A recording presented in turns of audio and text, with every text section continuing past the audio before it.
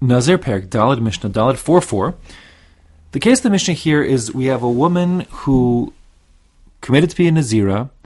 She then set aside animals or money for her korbanos, for the conclusion of Naziris, and then her husband canceled her Nazira, so now she can't bring those animals as offerings. The question is, well, what do we do with the animals now? Since she's not a Nazira, she can't bring the Nazira's korbanos, but what should she do? So, just a moment of introduction here. We actually haven't discussed the korbanos that are brought at the conclusion of Naziris. So, the pasuk specifies what to be brought. The pasuk says, "V'zos Torah Nazir b'yom molos yimei Naziro." These are the rules for the Nazir when they complete their Nazir's commitment. So it says, "V'hikriv es karbano l'Hashem." These are the following offerings to Hashem. Keves ben shnaso tamim echad la'ola. So one animal is an ola, that's a burned offering, and it will be a keves, meaning a male sheep, ben shnaso, in its first year. That's the first one. Then you have the chavsa achas bas shnasa tmima lachatas. You have a kivsa. Kvasa is a female sheep, again bas shnasa, in its first year. And this will be for a chatas, sin offering. And then you have va'ayil echad tamim l'shlamim. You have one ayil. An ayil is a ram. That means a male sheep that's 1 year, 1 month, and 1 day old, like being its 14th month. That's brought as a shlamim. So you have the female sheep as the ola. The male sheep in its first year as an ola. The female sheep in its first year as a chatas. And then you have the ram as a shlamim. So those are the three that the woman has to bring, or a man for that matter, if he's a Nazir. So this woman over here, says the Mishnah inside now, Ha'isha shenadra ben Nazir, the woman who committed to be a Nazira, v'hifrisha es behemta, and then she separated her animal.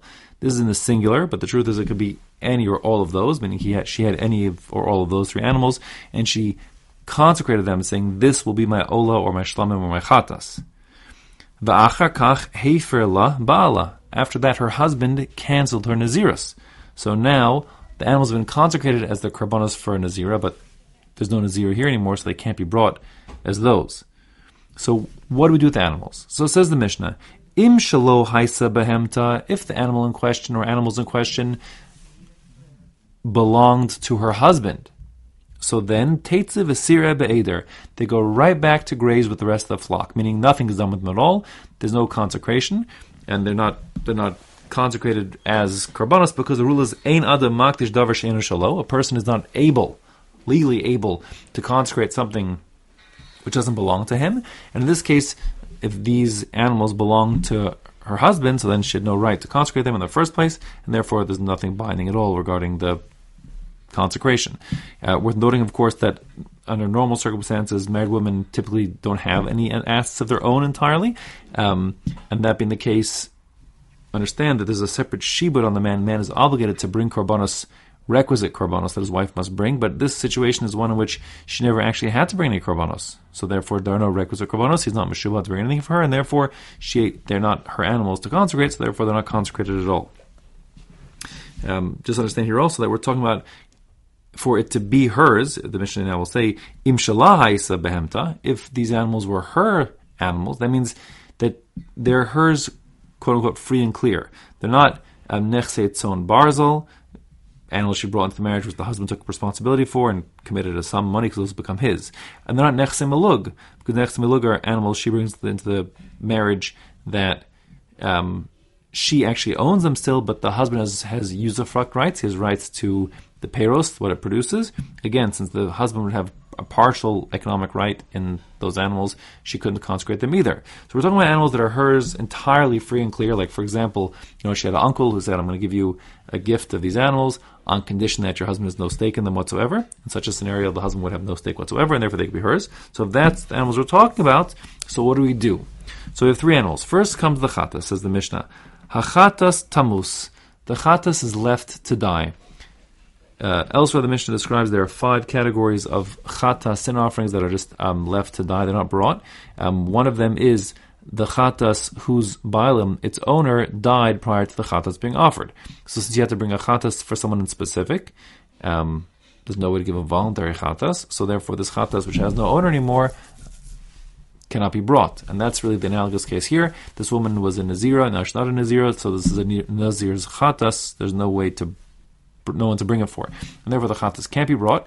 So the rule is, a chatas that can't be brought like that, because its owner died, or similar here, the Nazira is no longer a Nazira. So therefore, we don't do anything with it in as much as we can't offer it, but we also can't use it again. So the halacha is that it's put in what's called a kippah, like a closed room, and left there to die.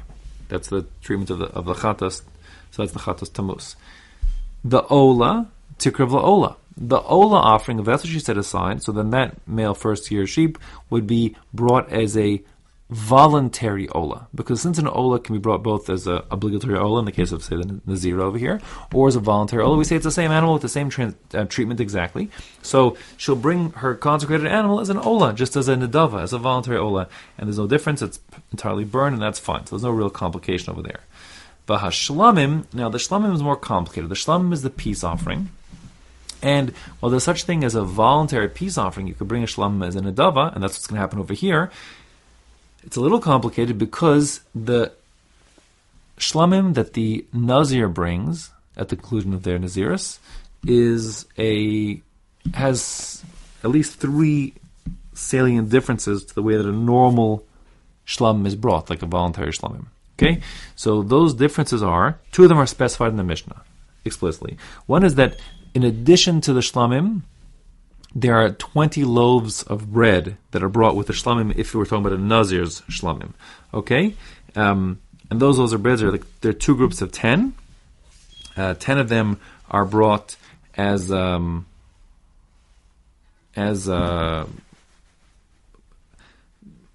matzah, like they're loaves, but they're matzah, meaning they're not chametz loaves.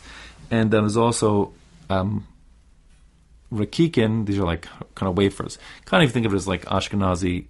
The chalus matzahs are like Sephardic matzah, sort of, and the rakikin are like the Ashkenazi cracker matzah, so to speak. In any case, those are what are brought in addition, and one of each are actually waved as part of this tenufa process before the offering of the Emurim, etc.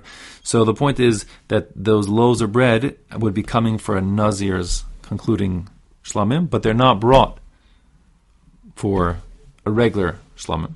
The second difference is that the Nazir shlamim has a smaller time frame for consumption. Normally a shlamim can be eaten on what's called 2 days and a night, meaning the day that it's brought, the rest of that day, plus the whole night that follows that, plus the rest of the day after that. So it's like day, night, and day. That's for a regular shlamim. But for the Nazir shlamim, it's only day and following night. So it's a shorter period of time. That's also a difference. The Mishnah will bring up in a second. There's a third very salient difference between the 2 shlamim, which is not mentioned in the Mishnah. And that is that there's a procedure that's done with the zroa b'shela, the zroa, the right foreleg of the shlamim, which is boiled and then included in like the waving, and it's going to be given to the kohanim to eat. So the bailam, the owner, can't eat this right foreleg of the shlam of the Nazir, whereas the shlamim from a regular shlam, they could. The bailam, the owner who brings it, could eat it instead of the kohanim. That third difference is not mentioned in the Mishnah explicitly. But the Mishnah therefore says inside, you're going to bring v'ashlamim tikrav l'shlamim, v'ashlamim tikrav shlamim, the shlamim, the animal that was set aside as a shlam by this woman after her commitment got cancelled. But you still have an animal consecrated with the sanctity of a shlamim, a peace offering, so it can be brought as a voluntary shlamim. It's just that you have to observe the strictures of a Nazir shlamim, and therefore v'ne'echalim liyom echad, you eat it in just one day, meaning the day and that night, and not the next day. And also, ve'enan tunin lechem. It's not tu'unin lechem. It doesn't require the bringing of these breads, these 2 loaves of breads, the 2 types of breads. The reason why is because, well, there's an obligation to bring those 20 loaves that isn't a part of the korban per se. It's something separate as part of the Nazir's concluding process. But in any case, since it's not part of the animal offering is a peace offering, it's not brought here. Okay? There's no mention of what to do about the zroa b'shela. There wouldn't, of course, be any cooking of the zroa. The question is, what's with the zroa? That right foreleg, can the woman who brings this as an adava, as a voluntary peace offering, can she eat it? Or no, it must be eaten only by Kohanim and Titter? Is it restricted? So, it's not explicit in the Mishnah. According to Tosfos, it would be restricted from a regular non-Kohen to eat it. If that Isser would persist here also. According to Rambam, based in Yerushalmi, not the case. It would be permitted. Okay, so then there's no issue of Zroa at all. Now, that is how to deal with the three kind of korbanos if she consecrated something that belonged to her. What happens, and they're animals. But what happens if hayula ma'os, what if they were not animals that were consecrated, but money set aside for korbanos? Now, the general rule is that when a person sets aside money for a korban, the money takes on the same strictures and sanctity, essentially, as the korban itself. So, what do we do here? So, first of all, what happens if hayula ma'os tumen?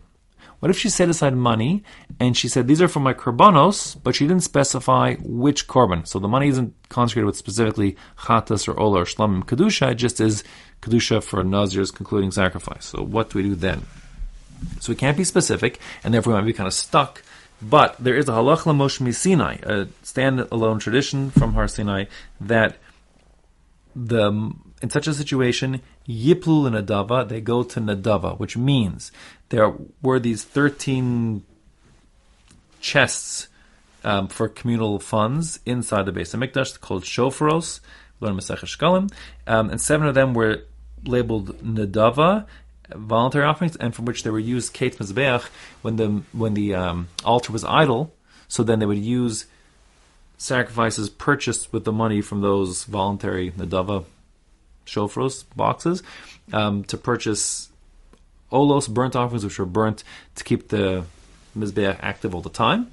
So that is what the money should be used for. Yiplu and Nadava means the money that she consecrated should go into the chest labeled Nadava in the Beis HaMikdash, and then they'll use that money to purchase olos that are generic olos to be burning when nothing else, Kate Mizbeach, when the Mizbeach is otherwise idle.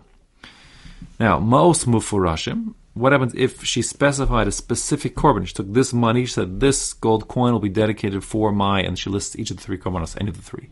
So now what do we do with such coins?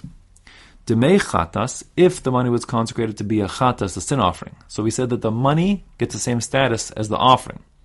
And since the rule of the chatas was that it can't be offered anymore, so it's just left to die. The analogous situation would be getting rid of the money without spending it, but sort of leaving it to die, so to speak, which means Yelchu Yam HaMelach. The money is thrown into the Dead Sea. It's specifically the Dead Sea, because the Dead Sea, no one passes there, there's no ships, there's no swimmers, and that being the case, the assumption is it'll never be found ever again, so it's kind of lost from civilization, from humanity, and that's the thing to do with it. Lo nanen v'lo mo'alem behen, and one may not get benefit from this coin prior to throwing it to the Dead Sea, but if one does, lo ma'alem behem, there's no rule of me'ila, of misappropriation of consecrated property. To understand this, just a moment's background is required, of course. Me'ila is the prohibition against benefiting from consecrated property.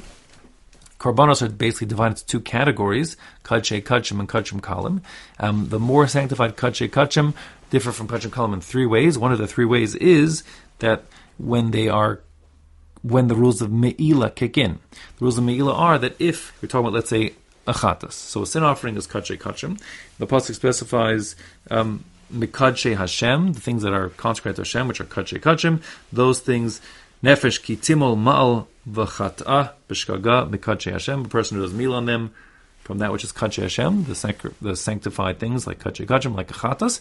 In such a situation, if a person, let's say, rode on the back or sold the wool or whatever the story is of a chatas, so then if they did it b'shogeg, which is the usual assumption, did it on accident, they didn't know what they were doing, they didn't realize it was consecrated, the consequences would be paying back the value of what they benefited from, adding extra chomesh, call that 25% of what they used, and then in addition, also there's a asham, a special sacrifice called the asham for me'ila, for misappropriation of consecrated property.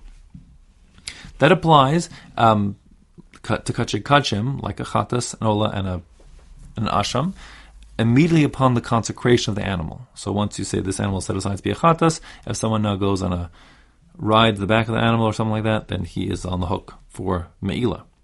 In contrast, kachim kalim, the less strict, sanctified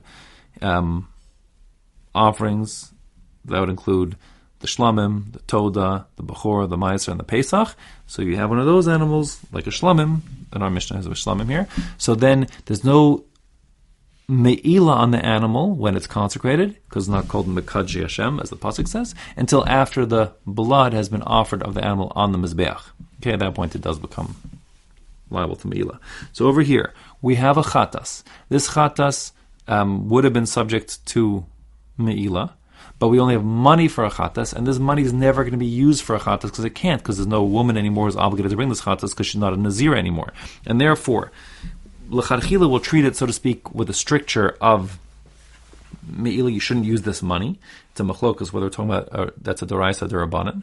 But at all events, if one does use the money to get benefit from it, since really the money for this chatas never could be used for a chatas because of this cancelled Nazir status, so therefore there's certainly no me'ilah involved after the fact. So that's what the Mishnah says here. Lo nehenim, you may not get use, benefit from the money set aside for the chatas. Instead, it has to be thrown to the Dead Sea. But if you do use it, v'lo malim behem, there's no crime of me'ilah. Okay? Now, demei ola, the money that was set aside to purchase an ola offering, the burnt offering. So there we said, since there's such thing as an olas nadava, voluntary ola, yaviu ola, you could bring an ola in its place. You use the money to purchase a voluntary offering, she brings that instead. Umolim behem, and if someone would use that money instead of spending it on the ola, since an ola is kache kachim, it's from a kachi Hashem, and therefore someone who spends that money, gets benefit from it, is liable to the consequence of me'ilah, paying the money, adding 25% as chomesh, and bringing the asher me'ilah, so assuming they did it b'shogeg inadvertently. Now, demei shlamim, the money set aside for the shlamim. So now, yaviu shlamim, again, the money could be used to purchase the shlamim and brought as a voluntary nadava shlamim, so that's easy.